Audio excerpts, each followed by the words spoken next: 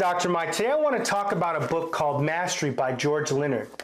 Now, Mastery is an amazing book because what George does is he gives you a description of what mastery is. He says it's something that really can't be defined.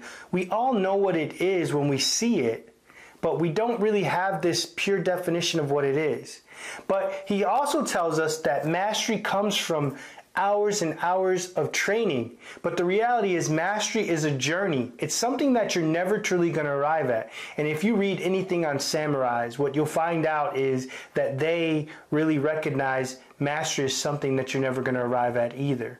Now, what he says is the reason why many of us don't arrive at mastery is because we focus on anti-mastery behaviors which are ingrained in our culture. So we have a culture that focuses on the idea of what I think is a hot pocket concept. So, you know, with the hot pocket, you put it in and after 5 minutes, that thing is ready to go. But mastery isn't that way. It takes hours and hours and hours of punching and working at your craft until you can achieve something that's a level of, expertise. And Kay Anders Ericsson talks about it as 10,000 hours or more. Now, depending on the complexity of what you're doing, mastery is going to take longer.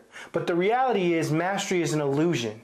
But it is a journey that all of us can start at any point in time. And that's what he tells us. Now, what I really like about George Leonard is the fact that in this book, he tells you something that I think is super, super powerful. He talks about how we view or how we believe mastery or success is acquired. Most of us view it as this linear process where it just keeps going up and up and up. And it's a process that, you're just going to achieve that goal with no problems. But the reality is mastery is a process of bumps.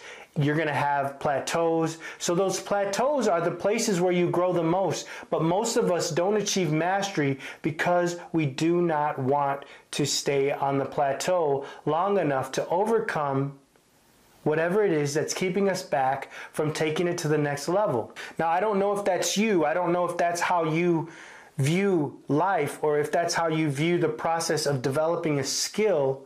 But the reality is you can't achieve success if you do not go through the wilderness, so to speak.